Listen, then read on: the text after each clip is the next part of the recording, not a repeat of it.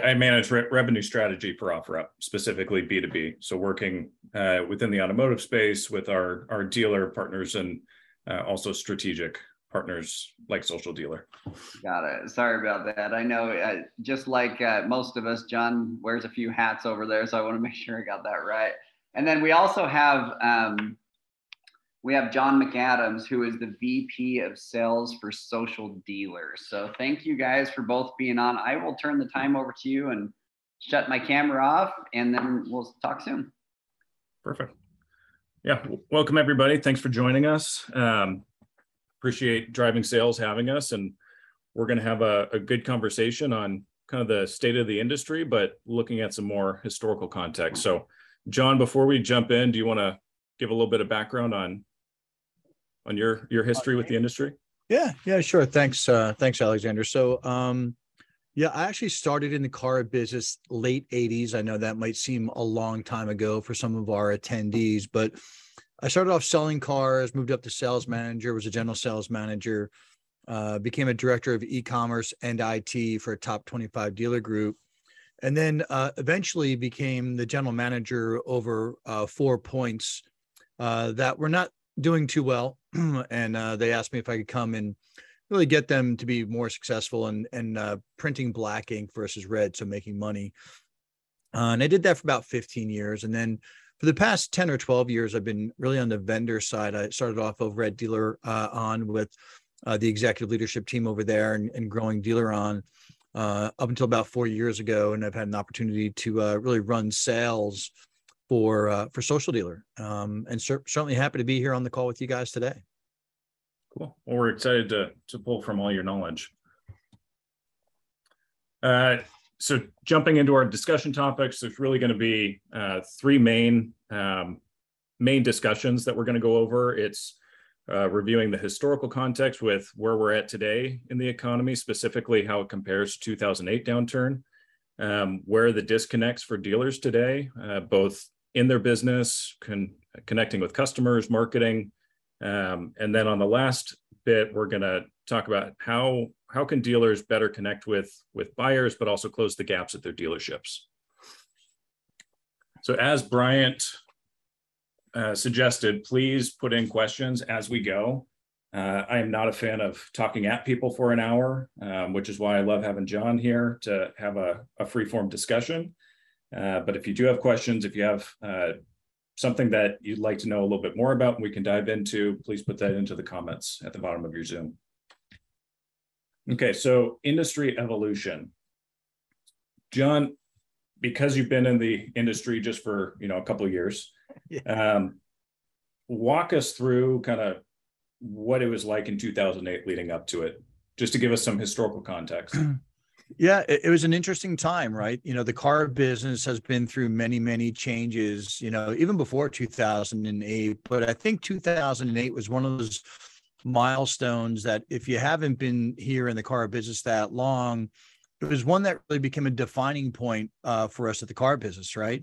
It was a time where the federal government was giving thousands of dollars to people to turn their old clunkers into car dealers. And it was a very interesting time. And dealers that embraced it and knew how to take advantage of it and followed all the rules and regulations and the procedures that were involved with getting their money back from the government actually, blossomed and flourished. And that grew into, the car business as we kind of knew it up until around COVID, right? When everybody had a difference in going to business and going to market. And then we came out of COVID, and the next thing we happened to hit was, our inventory chip shortage, which, we're not out of today, right? There's many brands out there today that are still struggling to get enough vehicles on the lots for folks to sell. And that's created a unique set of challenges for car dealers, right? Which is, I don't really have enough new cars to sell. All the ones I do have on the order bank are already pre-sold. I might have one or two roll off the truck that aren't pre-sold, but they're going to go off the lot as well. So how do I manage my business going forward from both a fixed operations and a variable operations perspective, right? If your shop was already full and you had no hours left to sell before this, you can't put more cars through the shop and make more money unless you become more efficient or, build more bays. which means that we turn to the front end of the store, which says, how do I then go acquire more used cars quickly and cheaply and more efficiently, right? And sell them at higher grosses, right? While I still make the gross on the new car. So the one thing I can tell you that the car business that I've been in it now for 25 plus years is that we tend to face challenges head on, and we find very creative solutions to make sure that we flourish in those decisions that we make. And we should always be looking for the future, right? The future of the car business might not be 30 days away. It might be, 3 months or 6 months or a year and a half or 2 years down the road. But we have to look at those situations as they come up. But not unusual. I think the situation's unusual with the chip shortage, but not unusual for the car business to find itself in some challenging spots. So you just went over a lot, and there's a couple things that I want to unpack there. So you talked about in 2008 that the dealerships that were, and I'm paraphrasing, so give me a little bit of rope. The dealerships that were following the regulations are the ones that blossom. Can you dive into that a little bit more? Yeah. So we're talking thousands of dollars back from the federal government, right? So you had to take the vehicle in, you had to prove that you destroyed the vehicle, right? So you could not take the vehicle in and retail it back out. You could not take the vehicle in and wholesale it back out. You had to take that vehicle in and prove that it was destroyed. And once that was proven that it was destroyed, you can then, receive your money back from the federal government, right? Yep. So although a unique situation for a car dealership, which was, I will take your trade, but I cannot retail it out or wholesale it. I must destroy the vehicle, right? But it gave them an opportunity. It gave dealers an opportunity to make $2,000 on a vehicle that, quite frankly, wouldn't bring $200, right? And then convert that potential vehicle turn-in into a new or used vehicle sale opportunity, right? That situation never appeared in my existence in those years in the car business, right? We never had the federal government ponying up all this money for consumers to bring their cars in, right, to get them destroyed because they were not fuel efficient, for example, right? And move them into a more fuel efficient model. So it presented the dealers with a really unique situation, although some had to create internal departments to manage the destruction of the vehicle, the paperwork of the destruction of the vehicle, and the submission to the government to get their money back. Once Cash for Clunkers was over, it was over, and it was kind of business as usual at that point. So you think it was a benefit to the industry to have, these older, we'll call them clunker vehicles, taken off the road? Because it kind of artificially regulated the supply. It really did, right? It created a couple of challenges. One is those vehicles that I could normally retail or wholesale out of, and so if you're a car dealer that was making money on wholesale, that affected you. If you're a dealer that believed wholesale should be a net zero, that didn't affect you. But it affected the retail used car operation because, as you said, it artificially inflated the influx of these vehicles coming in, right? But I could not retail out of them. And when you can't retail out of a vehicle, it affects things like tax revenues and tax bases and things like that. So it helped other industries. It suppressed, certain industries. So it artificially kind of changed the entire makeup and dynamic of the car business for a very short period of time. I want to say Cash for Clunkers was a 3 to 6 month at most run that we had to take as many of those, non-fuel efficient vehicles off the road, get money from the federal government, and move them back into a newer or pre-owned vehicle.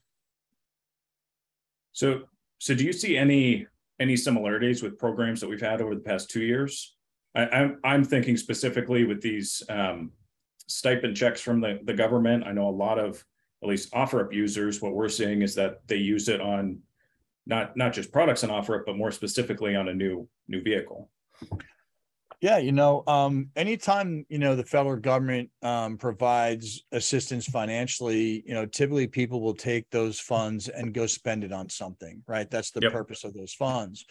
So whether you use the funds to go buy a paddleboard, a wakeboard, a jet ski, a motorcycle, or a car, you're using those funds and getting the dollars back into the economy. What we did see is a lot of dealers were then utilizing those funds and matching or coming close to matching or matching plus as an advertising position So if you had $1,000 in federal funds stipend for coming back to you, Alexander, I, as a dealer, might offer you $2,000 in those stipend funds, right, to come into my dealership versus another dealership. No different than tax season. Many dealers will do the tax season and will double your refund, right, or up to $5,000. So I kind of see that, where the car business is not constantly, but it's consistently overinflated in different ways, right? Whether it's the stipend or cash for clunkers, the chip shortage, which is driving, used cars or even grosses on new cars to unseen heights, which is fantastic today for the car business and the people that work in the car business. But we need to keep an eye on what's going to happen 18 months down the road with those same folks that now might be buried under $18,000 worth of, inequity, right? Yeah. Yep. So shifting the conversation, I'm going to retroactively go back to 2008. And we were seeing a digital shift at that point in time as well. I remember GM was around that time declaring bankruptcy, but they were still pushing for their franchisees to have websites and kind of create a more digital experience for the customer. And so I wanted to see your thoughts on what that was like going from more analog to digital and having your inventory online to what we're seeing today, going from websites being predominant for dealerships to a mobile first experience for consumers, and kind of how those consumer preferences are impacting. Yeah, it was an interesting time, Alexander, for sure, right? You got to remember, before 2008, we'll call it 2000, 2001, most dealers didn't have a website, right? Google did not exist back then. At the time, I was using a tool called Alta Vista, and I thought Google would never make it past the first month. I was like, Google, that's a weird name. Who's going to use Google? Right. Or I was on Metacrawler too, right? I was on BBS boards selling cars, right? That's how we did it back then. And at the time, I remember there was a lot of discussion amongst not only my dealer group, which is a top 25 dealer group, but others. Is this going to destroy the traditional brick and mortar car dealership world that we know and love today, that we've known for many, many decades? And, there's always opinions, and not many, but some opinions said, yes, brick and mortar will not exist anymore as we know it. And others said this is a great thing for the car dealership world, because now we can do things like websites and market ourselves and do our own ads. And all of a sudden, Google AdWords came about, and now I can market to people in different areas that I couldn't talk to before, right? So there's always this constant change. That's the one thing about the car business that I think is consistent. It's constant change. So, back then that was an unusual time, right? When cash for clunkers hit the ground, the way to do it was to build a website that basically was allowed to intake these cars, or for you to go onto the website and see if your car was eligible for that stipend, right? In 2008, building a website was much different than building websites today, right? That was a big to-do. Complete different technology. Complete different, right? Yeah. That was a big to-do. And I worked with many dealers where we built, Cash for Clunkers website specifically for that store or that region to consume all that online digital traffic that was never there before, because a lot of it was all analog. It was a third-party lead coming into a CRM tool. It was a bunch of outbound phone calls, maybe an email blast. Now we're getting into the digital age. I look back at those days as the forefront to where we are today, which paved the way for digital retailing, right? It paved the way for online classifieds, right? In a different manner than they've been done in the past, right? And it's going to continue down that path. There's always something new on the horizon for the car dealership world, right? And most of that, if not 90 to 100% of that, is now all digital. It's almost all digital. And it's about the experience now. It wasn't about the experience in 2008. I can assure you that. Now it's about the consumer journey and the experience that they're on, and making sure that it's a positive experience for them, so that they want to come back into business with you again. Yeah, we'll get into the customer experience here in a little bit. How do you see going from more analog to desktop digital? Because now we're going to almost entirely mobile. I mean, you see these up and coming generations, being millennial and Gen Z, majority are doing 60 plus, 70 plus % of their research and interaction with dealerships on a mobile device. Yeah. So how do you see that kind of impacting the everyday dealer? And do you see dealerships adopting mobile or are they a little bit more hesitant? I'll start with the last part of your question first. Mm-hmm. I don't think dealers had any choice but to become mobile first, right? Back in the day, you'd have a mobile website and a desktop website. That was a bad experience. So Mm-hmm. when they started building websites that were rendering for mobile and for desktop, depending on your equipment, right? That was a better experience for the consumers. Although not many people really understood why that was so important. It really was important about the experience, right? For the consumer, because we knew that many of those fish in that pond were not using desktops. They were at that point using iPads, and from iPads, it went to phones, right? To the point where, if you use the word desktop now, it's kind of like, it's like a cassette player or an 8-track tape player, right? Yep. Unless you're gaming, who really has a massive desktop, right? So those challenges, were there back then, and it always forces the industry to pay attention. I think the dealers and the OEMs and even the tier twos that pay attention to what's coming down the pipe next are the ones that win that game.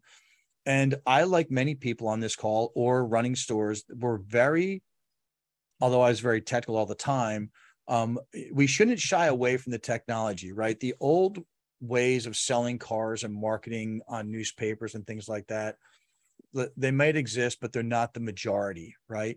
We need to provide a fantastic experience. When I was running my stores, we were still doing the bell to bell. You work every day, you have one day off, but you come in anyway. And, you're lucky if you had Saturday off, you worked holidays. And then we wonder why people don't want to work in the dealerships, right? Because they're there all the time. So the industry has begun to change, right? Where they make the hours more accessible for people who want to work there. We provide technology.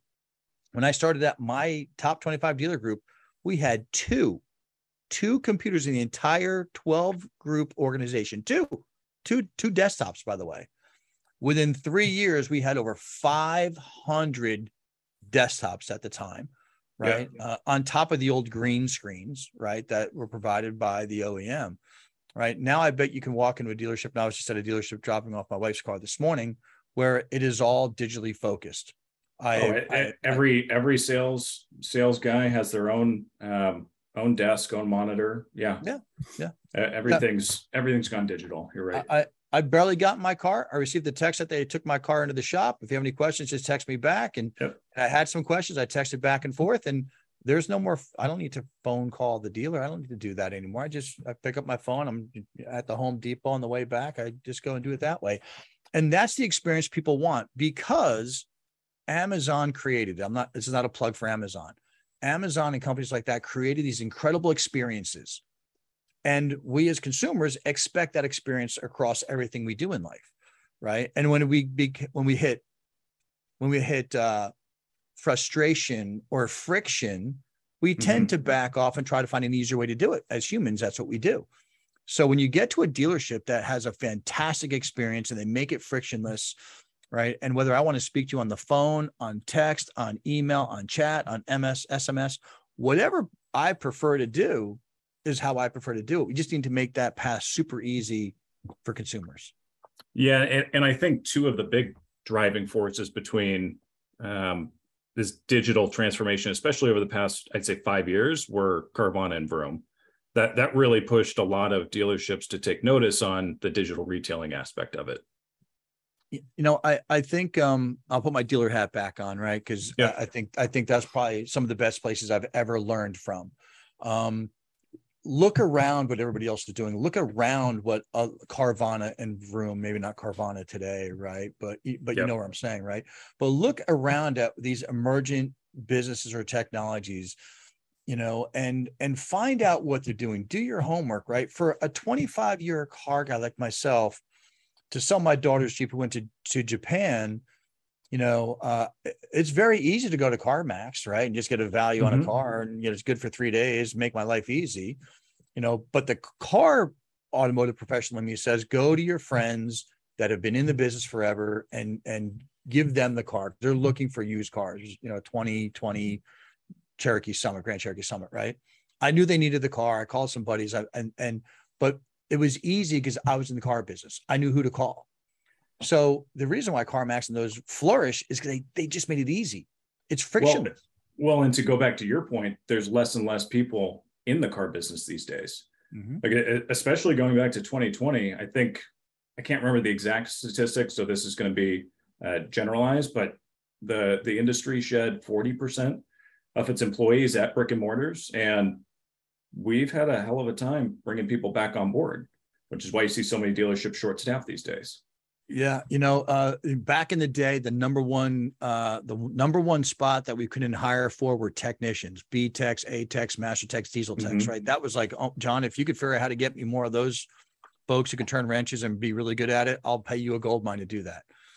Now it's that plus the rest of the industry, right? And making sure you have highly qualified, product salespeople that know how to sell the car and what the car is about, and respond in the method that I want to be spoken to and with, right?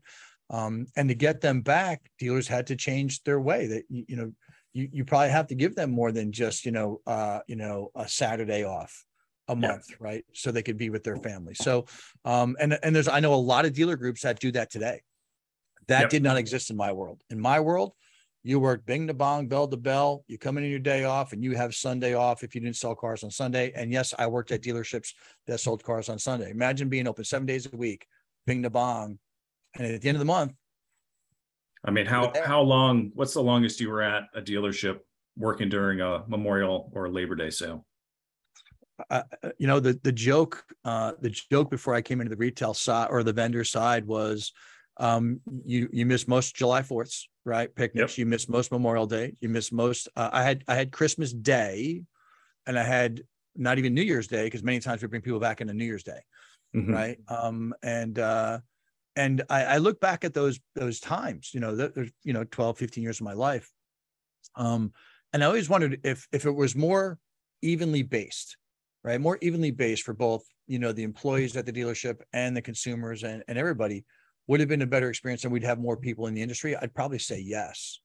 Right. But especially now with technology the way it is, we can do a lot of our functions without having been at the dealership. Right. I mean, CRM tools are now mobile based. Right. So there's a lot going for the industry right now from a technology perspective that could, really, catapult anybody who wants to be in this business, into higher levels. It's a great industry. It's a great job. You can make great money doing it. You just have to find a way to make it all work. Yeah. To make sure that we've got adequate time for the next handful discussion topics, I do want to wrap up this slide and just ask, so over the last 2 years, since the beginning of the pandemic, we essentially had an artificial shutdown of the economy, an artificial recession. And then today we're seeing real macroeconomic impacts on the industry. And so I wanted to get your take on a couple things, how the higher prices and interest rates are impacting the consumer. So what are you hearing from dealerships on that front? And then with the MPG, we're seeing it at OfferUp in terms of consumers searching and what they're purchasing being higher MPG mileage, but there's just not a whole lot of them out there. So where do you see dealerships going with the high prices, high interest rates, but also adapting to not having a whole lot of high MPG vehicles out there? Yeah, I think anytime the interest rates climb as they have and fuel prices, it impacts a lot of people, if not everybody, with it, right? In terms of higher prices for the vehicles and higher interest rates, higher prices for both new and used, and the interest rates obviously have gone north. The buying power of that individual, right, has been diminished, right? I mean, the car is higher, the interest rate's higher, and we've all been in this situation where somebody wants an $85,000 vehicle for $300 a month with no money down. Simple math tells you that doesn't work, right? I mean, how many times at the dealership do we do simple math, right? Simple math said that doesn't work. I'm not on a 15-year note on these cars, right? Yeah. So that impacts the overall buying power of that consumer. And I think they're very smart enough to know that. The ones that are savvy about to understand that. The other problem they're having is getting the car they want, right? With the options that they want and that they're willing to pay the $500 or $600 for. They don't want to go without heated seats if you're in the Northeast, right? That's just not an option. It's cold in the Northeast in the winter, right? So So a lot, what I hear from dealers is, yes, we can charge more for both our new and our used cars and make more gross. Yes. And yes, interest rates are going up and people would be paying more for their interest rates. But we also see a larger group of people ordering those vehicles and waiting the time period for that vehicle to come in for the exact vehicle with the options they want. Some manufacturers are right on the money and they deliver that thing in 4 to 6 weeks, and others are dragging a lot further behind that, and it might take 6 to 9 months to get that exact vehicle in that person ordered. Well, it's funny you say that. I think that particularly from what I've seen, American OEMs, manufacturers, are doing a great job of adapting to custom order vehicles. But I haven't seen the same from foreign automakers. It seems like, hey, I'm going to give you the specs that I want for a new vehicle, but nothing's promised. Essentially, you're going to call me if you get something close. Yeah. Remember I talked about the industry being cyclical? Well, here we are again. And by the way, I was not around at this time. I know I'm old, but I was not around selling cars in the 50s and 60s. But in the 50s and the 60s, I remember going with my dad to go buy a car, and he went to the dealership. They had 3 cars on the lot, and they opened up a big old book, and they said, check what you want, Mr. McAdams, and, leave us this deposit. And when the vehicle gets here, you can come pick up your vehicle. And that's how car dealership operations happened back then, right? We didn't Why did we ever move away from that? It's a much better experience for the consumer. Right. Yeah, but here's what happens, right? Dealers, being ultra competitive, myself as well, don't want to lose a sale. So then dealers started ordering a bunch of cars to have on stock so I could get Alexander's business without having to order it. And then the other dealer said, oh, and in order to compete with Alexander, I need to go out and do the same thing. And that's how this industry blossomed into having 500, 600, 700, 1,000 cars on the lot, regardless of floor plan and floor plan assistance. We'll leave that conversation out of it, right? And now it's kind of going back the other way where, think of the positive benefits to the consumer and the dealer. For a dealer, I don't carry floor plan insurance. I don't need all the space on my lot. The consumer gets the exact vehicle they want. The downside is the competitive edge to get a car today goes away. Today, I want to buy that car today goes away, but we just have to retrain ourselves and say, you know what, that's the vehicle I want to drive for the next 5 years. I'll be paying $500, $600, $700 a month for that vehicle. I want to love that vehicle. I'll order and I'll wait the 6 weeks if I can wait the 6 weeks. Right. And that's really what's happening in the industry today is, unfortunately, some people need a car right away. Well, they're going to have to settle for what's on the lot, and they might have to overpay for it. Right. That's how it's happening today. Well, the other shift with this custom ordering trend, which I'm a huge fan of, is that consumers are kind of just okay with whatever price you give them. You say, hey, it's going to be a $70,000 GMC Sierra. Okay, great. We'll talk financing when it's here in 8 weeks. I missed the days of being a general manager because I was driving, $85,000 lifted Super Duties that were brand new and not having to pay for them. It was wonderful. It was a great day, right? But the moment that I left, retail and I had to call up a few friends for some favors and get triple net, I started to realize that, vehicles are very, very expensive. When you're in the car dealership, sometimes you don't understand how expensive vehicles are for people. Right. But, it's easy to go out and find a pickup truck now for $100,000. It's easy. It's easy to do. Oh, yeah. Yeah. Right. And that equates to what, a $1,500 a month payment. If you've got an 800 credit score and you've got a couple grand down and you got a good rate, right? I mean, it's just a lot of money. So I think people are just getting used to the prices of vehicles today. Right. And that's good and bad. Good because, the dealership gets to make the money on it because they're being charged from the manufacturer for it. But the downside of that is people, their disposable income is going down, right? Because they're spending more for the car than they ever have, right? Out of their disposable income. Gotcha. Yeah. So last question, I gave you a heads up that I was going to bring this up, but OEMs starting to go direct to consumer with EVs. That's been a huge topic of discussion, especially over the past 3 months. You've seen Volkswagen do announcements, GM, Ford. What are you hearing from dealerships, and how are they preparing for that? Yeah, that's a hotbed topic, right? Yep. For sure, right? When Mr. Farley announced it a few weeks ago that he's going direct to consumer with the EV vehicles. Many of my fellow dealers, did not like that message that came across. And it's still, not liked at all very much by them. It removes them from the ability to actually do the brick and mortar part of the business. It ties them into doing the service only part of the business. Right. But that's good, but they're there to sell the car as well, to build that loyalty, to build that retention before they move into the back of the house. So I think, listen, the industry is going to constantly change. Going direct to consumer is probably good for the consumer, right? The consumer that does not want to go to the car dealership can now order it directly and have it drop shipped to the dealer, drop shipped to their house, however they're going to do it. Well, how many consumers don't want to go and put their hands on the car before they purchase? Well, it's interesting. I always believe that people want to at least test drive the vehicle and, sit and make sure it's comfortable. That, that's just maybe absolutely. the old school in me. I do know a large group of people that doesn't seem to be a problem. They expect the car to be comfortable. They expect it to have, a great stereo. They expect it to ride smooth and be quiet. But I think what happens there, Alexander, is the very first time you believe that and you take a vehicle delivered without touching it or sitting in it, and you don't like it, and you're locked in for 4 or 5 years, and you're underwater. Well, I think that's going to change some people's minds and say, next time we go to the store, we find a store that has a great reputation, a great experience. Exactly. We know where we're going to go. We know what we're going to look for, and let's go actually sit in that vehicle. Because at the end of the day, I personally have bought vehicles that I wish were a little bigger or a little bit smaller, Yep. or a little bit faster. Right. But I'm guilty of it. I mean, I bought my daughter a vehicle when she started, to drive at 16, and I probably should have driven it, but I wasn't driving it every day. So now I don't drive it at all because I don't like it. Right. But she loves it. Right. So, but I think a lot of people think it's easy to order it online. It's harder to live with it for 4 or 5 years.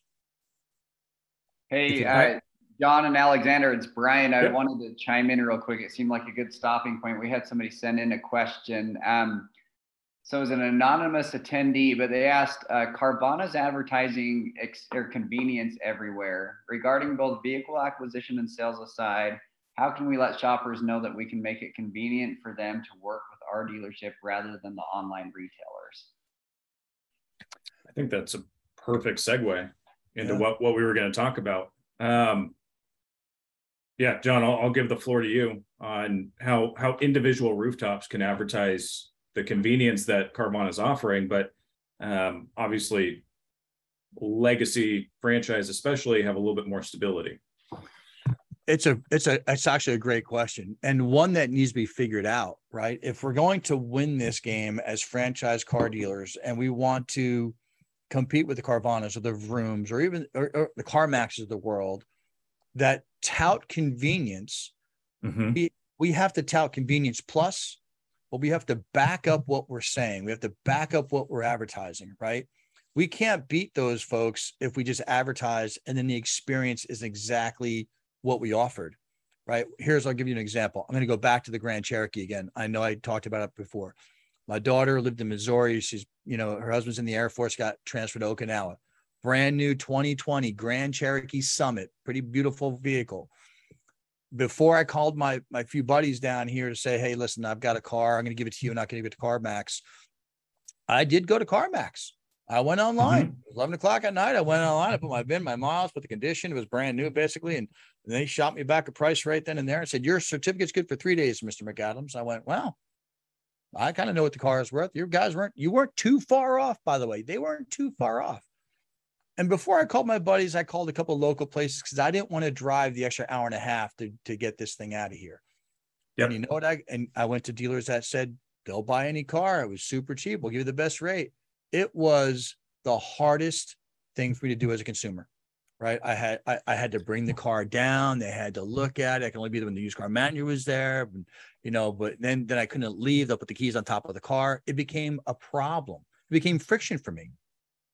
So I almost considered just going 5 miles to CarMax and going, here it is, give me my check, I'm out of here. It's not even my car, it's my daughter's car, right?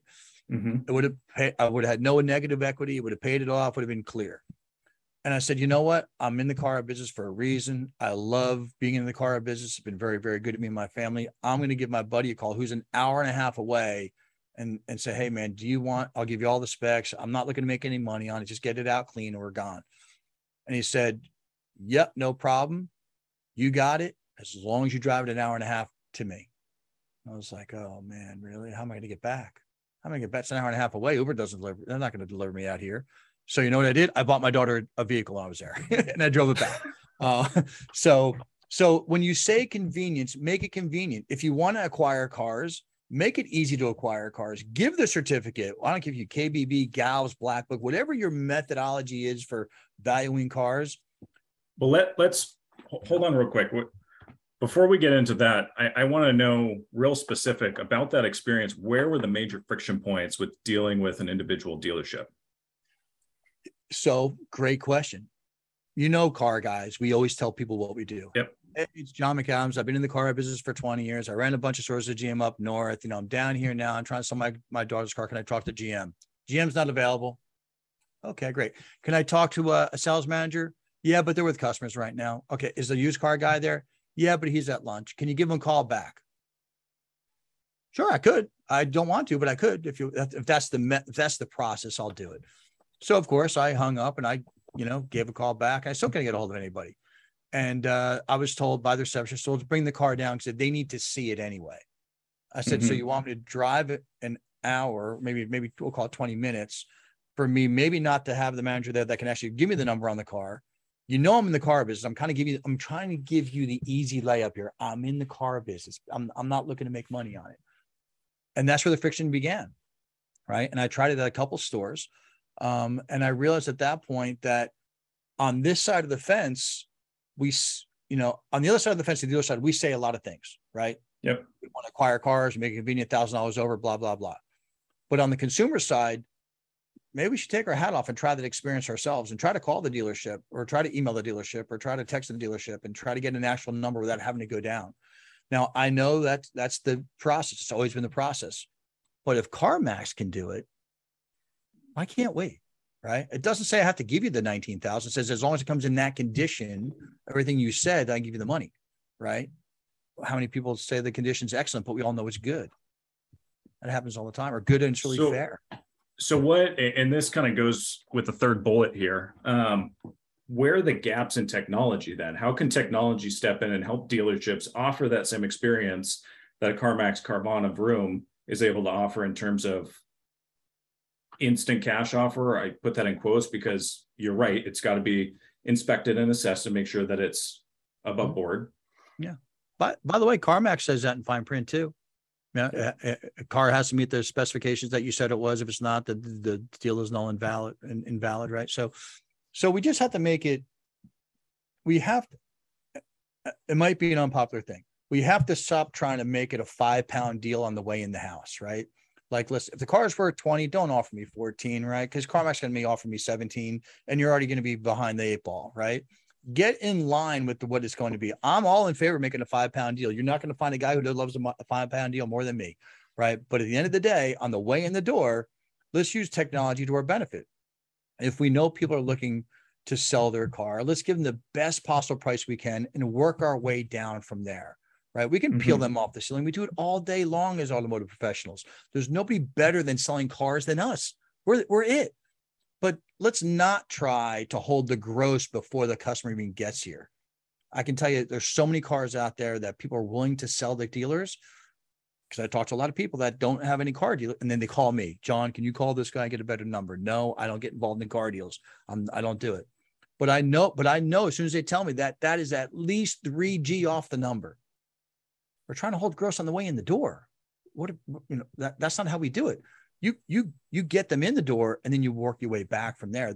You touch all the scratches, you touch on the dings, you see the wheels are messed up. There's a burn hole in the seat. We can work our way down, but you're never going to get a shot to win that if you try to hook them before they even get the car in the door. Right. So what do you recommend then for a technology solution to give them a pricing up front that's going to be attractive enough to at least get them in the door face to face? Yeah. Yeah. Listen, and there's technologies out there that do that for sure. Right. Yep. But we have to embrace that technology. Right. Which means that the store and its people have to embrace that technology, from the receptionist all the way down to the back end of the house. So if I come in for service and I see that, maybe there's a new car out front, and I say to the service advisor, I think maybe it's time for a new car. Well, you can still run that car through the shop, make your money, but you should tee that off to the front end of the house, right? You should tee it off, right? Because Yep. if you don't do that, I'll find somebody else to buy my car. It might be your brand, it might be another brand, but I'll find somebody to buy this car, right? And have people embrace technology. I know it's a weird thing in the car business. I know technology can get kind of crazy, right? But it's not that difficult, especially when 95% of the people are online right now using technology to either research a car, buy a car, find out what dealership to do it at, right? Don't discount what's out there today from a technology perspective. And if you've got people who don't like technology in the car business in 2022, you need to look at that, right? I mean, I personally do everything I do on text. Everything I do is on, well, you can call me, you can email me, but if you want me right away, you text me, I'm there, right? I'm there. And I think that's how 90% of the people are, right? Yet many dealers don't use texting as a solution today, right? There's salespeople inside of dealerships that don't use texting today because they're not familiar with it. So this is a good segue into the gaps in the industry with communicating with customers, kind of meeting them where they are initially. Yeah. And I always use the example, and this I've been told is a hot take, but I would not communicate through email. I think it's a dead form of communication for the automotive industry. The only thing that it's really effective at is confirmation emails. Confirm your appointment, confirm a service, confirm a sale, whatever it is. But as far as communicating, we know phone calls are great, being able to get a voice call with somebody, but when was the last time any of us answered a random number as it was calling in? Yeah. If I don't know the number, it's probably marked as spam on my Verizon account anyways. Yeah. Yeah. I probably get 100 calls from Facebook a day. Right. But I have my direct contact at Facebook. I've got their cell phone. Yep. So I don't know why they're calling me. So I just send it to voicemail. Right. It's probably somebody trying to sell me something from Facebook. But at the end of the day, it's really, you got to communicate on the method that people want. Although I'm not a big email user, some people are, right? So you need to be able to provide that. But, I start internally, right? So I had a dealer group discussion, had nothing to do with social at all. And he was asking me how to increase, certain area of his business. I said, the first place I'm going to look is your DMS. And if you don't have at least an 80% email and cell phone collection rate, that's where we're going to start. And he said, don't worry about it. My guys and gals are great. I've got that. Every time we RDR a car, we've got to have it. I go, yeah. But when you RDR a car, the email's got to be in the RDR tool, not necessarily the DMS, right? Or the CRM. Because, oh yeah. So it turns out that his email collection rate was about 60%, leaving 40% that had no email. Okay. And his cell phone collection rate was about 30%. Okay. That surprises me. Right. So now, cell phone should be in the CRM before the sale. Home phone, if it's probably the same, that's fine. Email should be in there for when I already are the car. But when you get back to the end of the back of the house, it should be a conversation with everybody who comes in the door. Is your best landline this? Is your best cell phone that? Is this the best email to reach you at? By the way, we use texting. Would you prefer text or would you want me to call you? Right. We have to give it to them on the method and the medium that they want to be contacted with. And for me, it's texting. I will do this entire transaction, including paying for the service on my wife's Navigator, all via text. And I will drop off that loaner without seeing anybody in the night drop box. And I'll pick up my car and I'll be gone. I will never, that's just me. But truth be told, there was about 15 people in the customer waiting lounge waiting for their car. And if I glanced around, I would say 80% of those people were probably email and phone call people, right? There was the other 20 were probably definitely texting, and that was a generalization on my part. Right. Not to put a label on people, but yeah, exactly. I don't want to. Right. But at the end of the day, if my 88-year father-in-law dropped his car off, texting is not going to get his attention. Right. Correct. So just be open to the mediums that are out there and embrace them all. Right. And ask for permission. Alexander, that's great. Is it okay if I text you? right? Is texting your best form of communication? Because I know you're busy. If it is, great. I want to make sure I've got your cell phone right. Yep, I've got your cell phone. We can communicate via text. If they say, no, it's email, then do it via email, right? I mean, it's just a simple conversation to have with anybody. Other than text, what do you think are some other big up and coming technologies that dealerships maybe are using, like the more forward thinking early adopters that most dealerships just aren't paying attention to yet? There's always new things in this business, right? There's always shiny lures, and there's always things that work, and there's always things that are probably being beta tests that may or may not work in the future, right? Mm-hmm. I think it's important that we keep our eye on them all. And if it doesn't work for dealer A, it might work for dealer B, because I've been over in probably 5,000 dealerships in my lifetime. I have never seen a dealership operations run the exact same way, even in the same group, right? So, if you're part of a 20 group, or, you've got some buddies, in the industry, and they say, oh, I tried this and it didn't work. I still think you should check it out yourself and do a full test on it yourself. And maybe it doesn't work for you, but maybe it will, because everybody's dealership is run differently. Today, 3 years ago, everybody was talking about, Facebook and Instagram and all that great stuff. It's still out there, but don't forget about those TikToks and those Snapchats and those Pinterests of the world, right? It's not a selfish plug. I'm just telling you, that's where all the fish are going, right? And we have a decision to make. I'm going to go back to 2020, or I'm going to go back to 2000. Sorry. Are we going to stay brick and mortar, right? And think that Google is going to destroy us, or do we embrace Google, right? As everybody has, and grows our business? The same thing applied to Facebook when it came out. Facebook is not for the car dealership. We don't need that, right? And all of a sudden it became part. How'd that work out? Yeah, how'd that work out, right? And trust me, a year and a half ago, I would not be sitting here talking to you about TikTok and Snapchat. It would be the furthest thing from my mind. But that's where the fish are migrating to, and there's a lot of them over there. And I've seen a lot of great technology, from a different perspective, from both a vendor perspective, but as a dealer. I have it, and my CEO will tell you, John has a different angle on technology. He views everything through the eyes of a dealership. I do, 'cause it's 15 years of my life, right? I mean, I had 500 people reporting to me. I had 500 lives I was responsible for to make these dealerships make money, so they could still have a livelihood. So everything I do, I put my dealer hat on. I say, you know what? Will this ROI match what my expenditure is? Right. And yes, I tried a lot of things. I tried a lot of crazy stuff, and some of it worked and some of it didn't.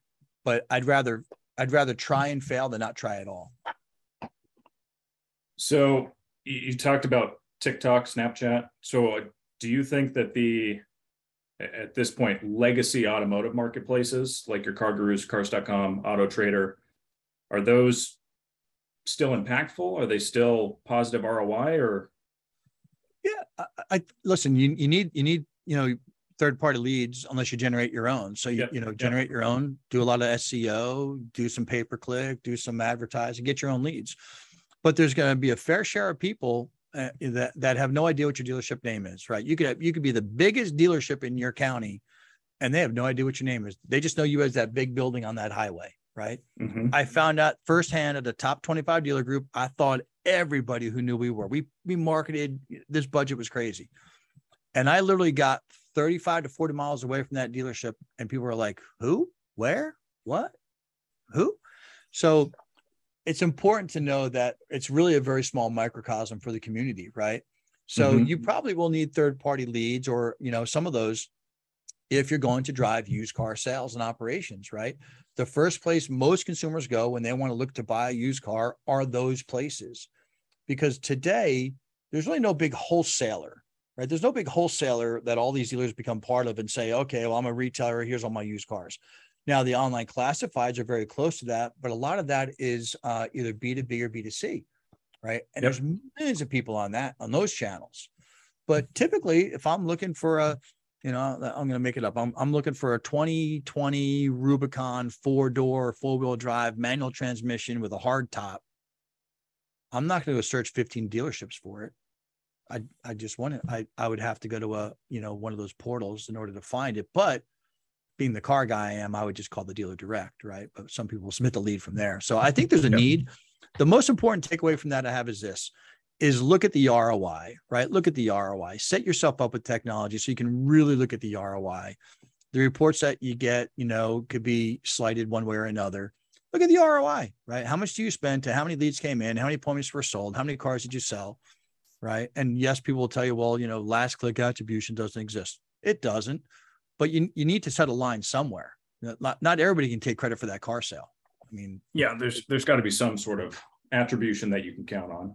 Oh yeah. So on that, I kind of want to dig into, in today's economy, I'm going to loop it back to what we were talking about. We're in an economic downturn, prices are high, interest is high gas prices, everything's being impacted right now. Is it more important for a dealership to focus on marketing the brand or to acquire leads? My personal opinion. Yep. It could be right or wrong, right? I'm open to open dialogue and discussion on it. Today, I would be marketing my brand. I'd be marketing my value to the community. I'd be marketing all my value adds, why I'm here, why I want you to come here, because the new cars are going to sell themselves, right? At this point, there's not enough of them on the ground. That's going to happen. On the used car side, they're getting harder and harder to acquire. Some dealers that acquired them at higher prices are now underwater on them. They got to move them before they lose more water. Everybody's at the auction overpaying for these things. I don't know if that's a great place to spend all of your marketing dollars, right? I would say for me, I would be very light on new. I'd be heavier on used car, actual inventory. And I would be doing some great branding of my store in areas that I couldn't get into before because other dealers have stopped theirs, right? So you can get to, like, if I stop, it becomes an open spot. I now can have an opportunity to grab that, what I call a battleground zip code. That right? market share. Yeah. Yeah, exactly. And the other thing that's very important, and I had this conversation with a large OEM yesterday. I said, right now, we are all making a lot of money on new cars. I get it. I'm with you. I wish I was selling new cars again. But in about 18 months, when people start to figure out how to get out of that vehicle because they're bored with it or want to get something else, their payment's too high, and they want to bring it back to your store and get something a little smaller and find out that great deal that they got 18 months ago, they're now buried on by $15,000. I can tell you, you should be working on your reputation management today.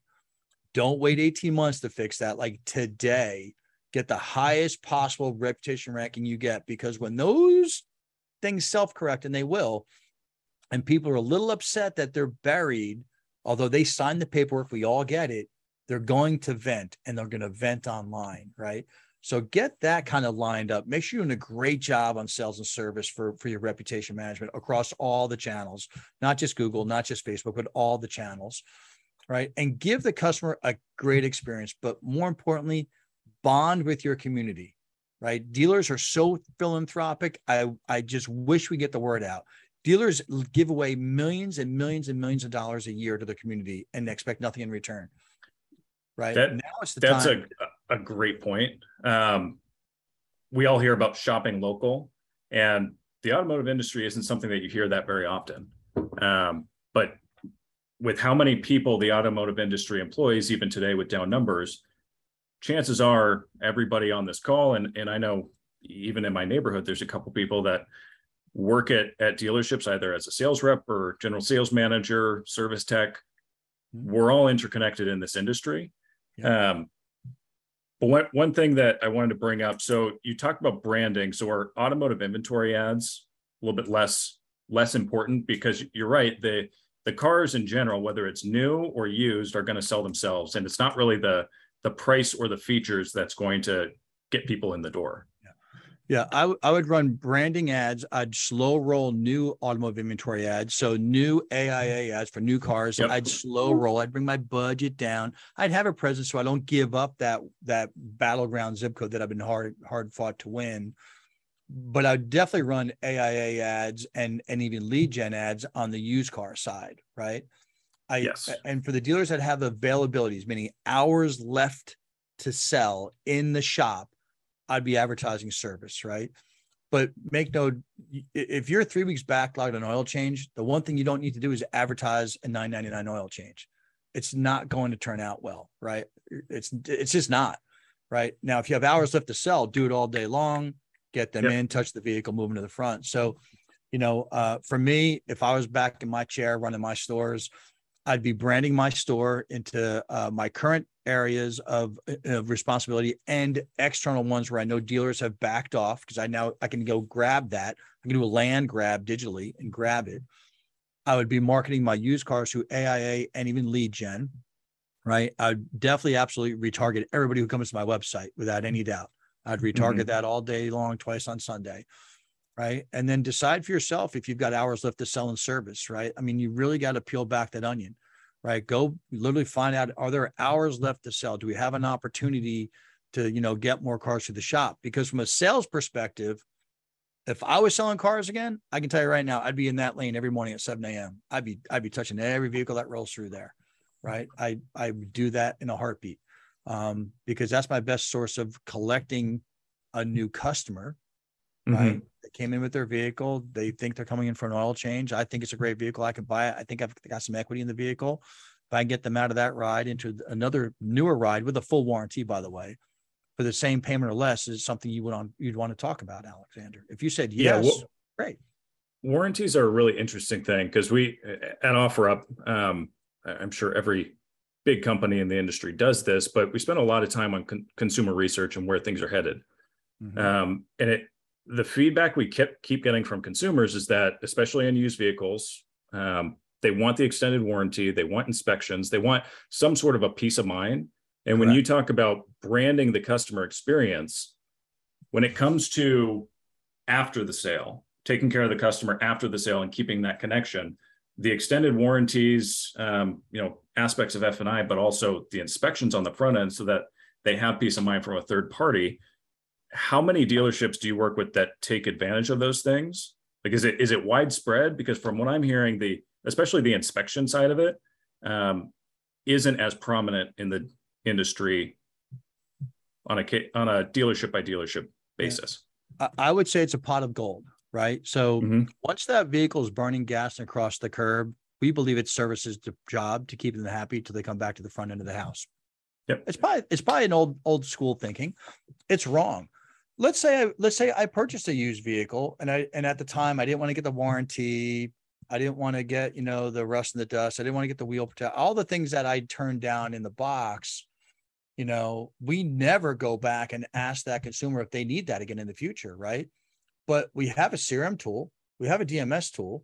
We know who took advantage of the extended warranty. We know who took advantage of those F&I products and who didn't. The people who didn't should be going into an audience where the regular cadence and saying, hey, by the way, love your business. Thanks for, being a partner, with us. By the way, did you know that you can still get the extended warranty? It's 3 months after you bought that vehicle. Because some people will be like, oh yeah, now I have the extra whatever it is to go get the extended warranty. And that's the peace of mind I really wanted, but I didn't want my payment to go up by, $38, right? Yeah. I've got a check coming back from the government for $1,200. Maybe that'll work, right? It's a blind spot in the industry. So, I've always did that through my CRM tools. I put them into an audience. I'd do a Google AdWords campaign. I put on my website and I'd run a social campaign, right? If I'm going to spend 5 hours on social, you might as well let me know that I can still buy an extended warranty on the vehicle that I drive from you, but I just didn't take advantage of when I was there, right? It happens all the time. And we have another slide, but I realize that we're already over time. I'm really good at doing that, going overtime with these conversations. But is there anything that the majority of dealers are not keeping an eye out for that they should be? Is there anything right now that's kind of an up and coming technology or marketing channel that dealerships should really be jumping into feet first? It's cyclical. And anytime the dealerships start making money globally in an economy, tend to lay off holding our people accountable, setting up the processes for success, and looking for the future, right? Now is the time to make sure that we're not getting relaxed on our processes that we set up to win this game before this all came about.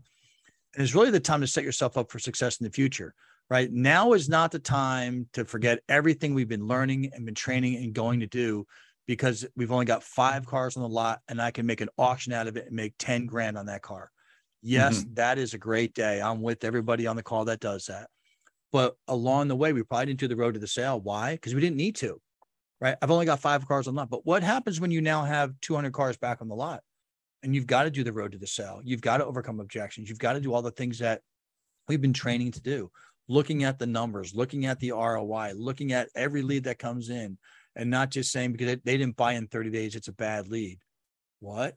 I heard somebody tell me the other day, oh, they didn't buy in 14 days, they're bad leads. I said, I don't know what world you came from. Yeah, that's a fantasy land. Yeah. 9 out of 10 times in this industry. Yeah, right. I mean, listen, everybody deserves a spot every now and then, right? But at the end of the day, you got to work to get this job done, right? So push harder on your training, push harder on your knowledge. Now is the time, right? You probably actually have the time now. Push harder now, because when this self-corrects, and trust me, it will. I've been doing this a long time. It will. The ones that self-correct now and set themselves up for success 3 months from now, 6 months from now, are going to win that game in a big way. So would you say now is because we've got more time and because it's easier to actually sell the cars to test and measure different top of the funnel channels? I would, right? I mean, I would no different than any other sales pipe, right? Fill the top of the funnel or put as much wood in the wood pile as you can. So when the weather gets cold, you've got wood to burn, right?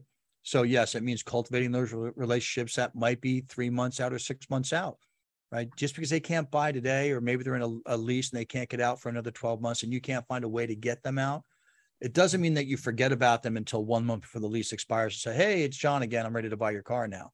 Yeah. You better keep that love going. You better, because filling that top of the funnel is key to this whole thing. I know it sounds weird. Today's economy in the car business, you don't need to do that because it's just not there. But it's going to change. It's going to self-correct. And the ones that have the most wood on the wood pile are going to be warm in the winter. Well, and I love how you pointed out, don't wait till that month before the lease expires. That's the keeping in touch, creating a relationship, but also prioritizing the customer experience. I think we've said it over and over again on this conversation that vehicles are not selling by price or by features anymore. It's more on the customer experience and how well does the dealership take care of me from my first interaction, whether it's live chat or email, all the way through the sale and the extended warranty and the follow-up. Yep, I agree. Well, I think we covered quite a bit. Any closing remarks? And then Bryant, if you want to jump on, if we have any questions from the audience. Yeah, just hopping on. I don't see any other questions that came in. So I think we covered most of it. Do you guys have any closing remarks? John? For me, just, thanks for everybody for getting on here. I'm a big believer in education. I believe an educated consumer is the best thing for the car business. I really do believe that. And if something, hit today and it helps you do your job better and provide for your families and grows the dealership, then I think my time here was well worth it. If you ever needed me, you can always get a hold of me. I'll be willing to, tell you what I think. Certainly, I think that's what makes the car world go around. I know a lot of people that are really good friends that we don't agree on everything. But at the end of the day, my job is to educate, right, and help people in this industry get to the next level if they want to do that. So I appreciate the forum and for facilitating it for me. Absolutely. Yeah, I wholeheartedly agree with the education and not just having an educated buyer, but also having educated dealers that are up to speed with the cutting edge technology. And I really think if you're an early adopter with some of this technology that's coming out, whether it's, customer centric experience or back of the house dealership infrastructure and making you guys run more efficiently, those are the dealerships that are going to win. So like we just talked about, lean into new channels, test and measure right now, and also look forward to new technology that's going to make the entire industry different, but in a better way. Yeah. Well, thank you guys. I appreciate you guys sharing your insights today. I just like John, I was in automotive retail for 17 years total. I've been out of the game for 5 years on the vendor side now, but man, it's a totally different climate out there. So I think this has been constructive, and hopefully there was some insight shared that's going to help our dealers out there. So thanks everybody for being on. We super appreciate it. And you guys, anybody that signed up, registered for the webinar or attended the webinar, will get a recording of today's webinar as well. So we'll make sure that goes out soon. So thanks again. Have a good rest of your day, and we'll sign off. Okay. That's great. Thank you, Have a good everybody. day. Thanks, guys. Bye.